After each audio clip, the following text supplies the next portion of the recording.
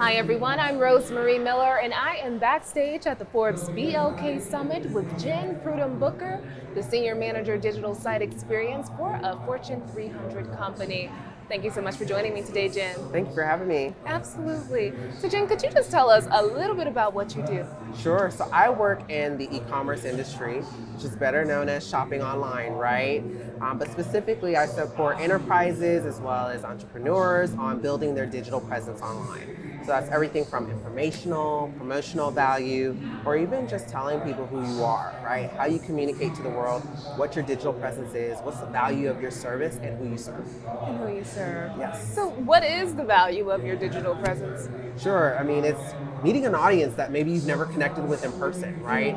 It's the difference of being based maybe in one state and connecting with an audience, global or not, elsewhere within reach, right? Just because you have access to social media or a website presence, right? So just enhancing those connection points on behalf of having some type of web presence or digital presence that you maintain. So what inspired you to pursue this path? It was the recession. It was legitimately the recession. So I have a background in merchandising and design. And during the recession, there was just a huge opening opportunity to step into tech. And so I wholeheartedly started not just being a fashion professional, but a fashion e-commerce professional. And that's how I dove into that aspect of the industry. I started off just managing brands, all kinds of pivotal brands in the fashion industry, and giving them access to their customers by way of their e-commerce sites. These are people who were, selling in stores that otherwise were not doing really well in the recession, and having a web presence and a website changed all of that. You were able to recapture those sales online, build new audiences, engage and connect with them in different ways on social media. And so we just helped them fine tune how to do that. And that was at the earliest stage of my career.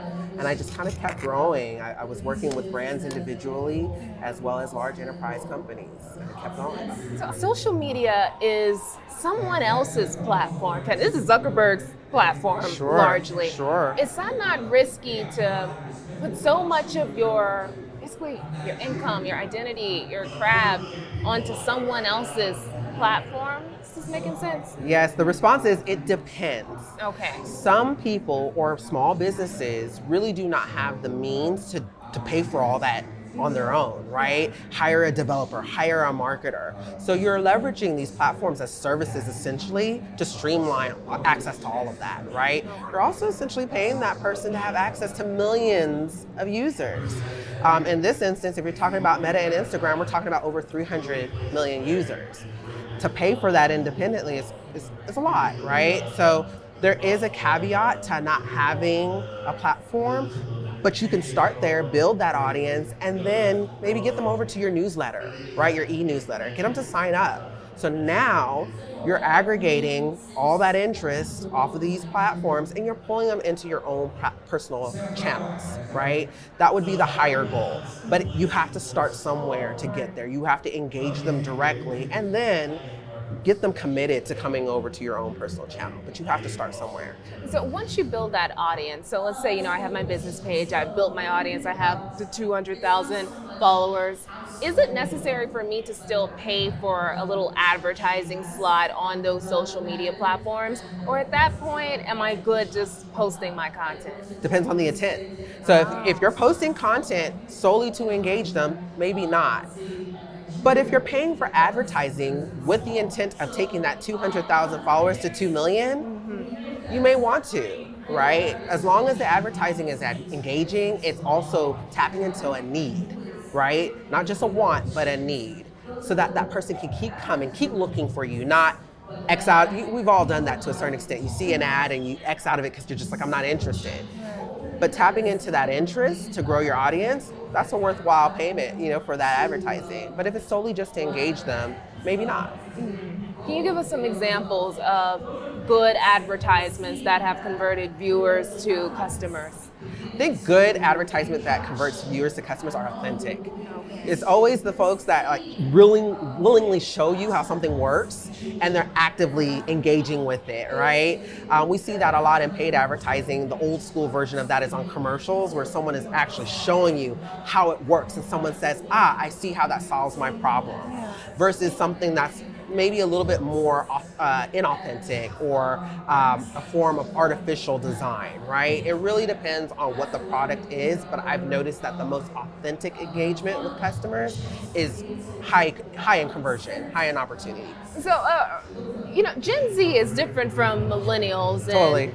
like how we consume content and what we think is authentic versus what a millennial thinks is authentic. Could you talk about that shift?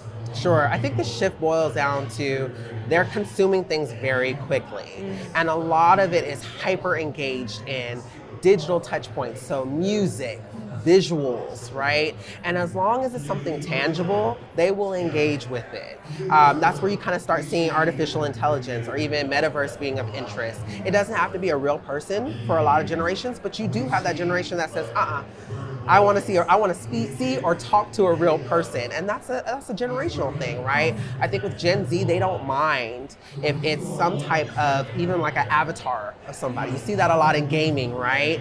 So it really just depends on the level of conviction and trust that they have in the method. You have one generation that mixed feelings about avatars and engaging with that to buy a product. And you have another generation that says we don't mind if it is the digital version of yourself or a metaverse version of yourself, as long as I actually get what I want and get that kind of responsiveness, whether it is someone who buys an emoji and puts a crown on you as a filter, right? People want that receptiveness to whatever they're buying into and feel good about the decision that they made.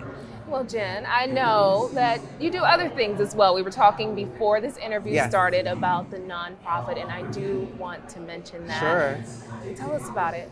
So I work for a nonprofit called One Step Initiative, and it gives opportunities to high-risk youth that don't have access to study abroad opportunities. The reason why that's important is because working as an e-commerce professional and a digital professional, I've had opportunities afforded to me to where I could go abroad and work abroad. The first point of doing that is really by having a passport. And the reality is we have kids in the United States that don't even have access to a passport. And so we want to make sure that not only do they have job opportunities here, but if they want to go abroad, right, and study in Japan or work in Japan or work in Ghana, they can do that by first having their passport and learning how to be a global citizen. And why Ghana? Ghana specifically has a really close, I want to say, historical and heritage connection to the founder of our organization. His name is Brian Booker. And one of the things that we've really looked to do is go to a place and space where they're investing in entrepreneurialism. They're investing in being an expat, right? They understand that there are people who are interested in coming from the United States that not only want to learn about Ghana, but want to, travel there because they have job interests, right? That want to invest in new economies.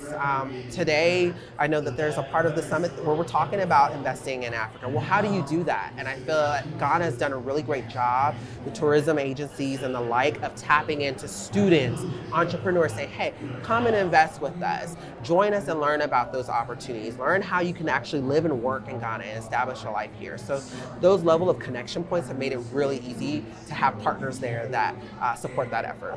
I love that you guys do that, because we don't always think of places like Ghana when we're thinking about those opportunities. Yes, think global, or even just they have enterprises no different than we have here. They have Google there.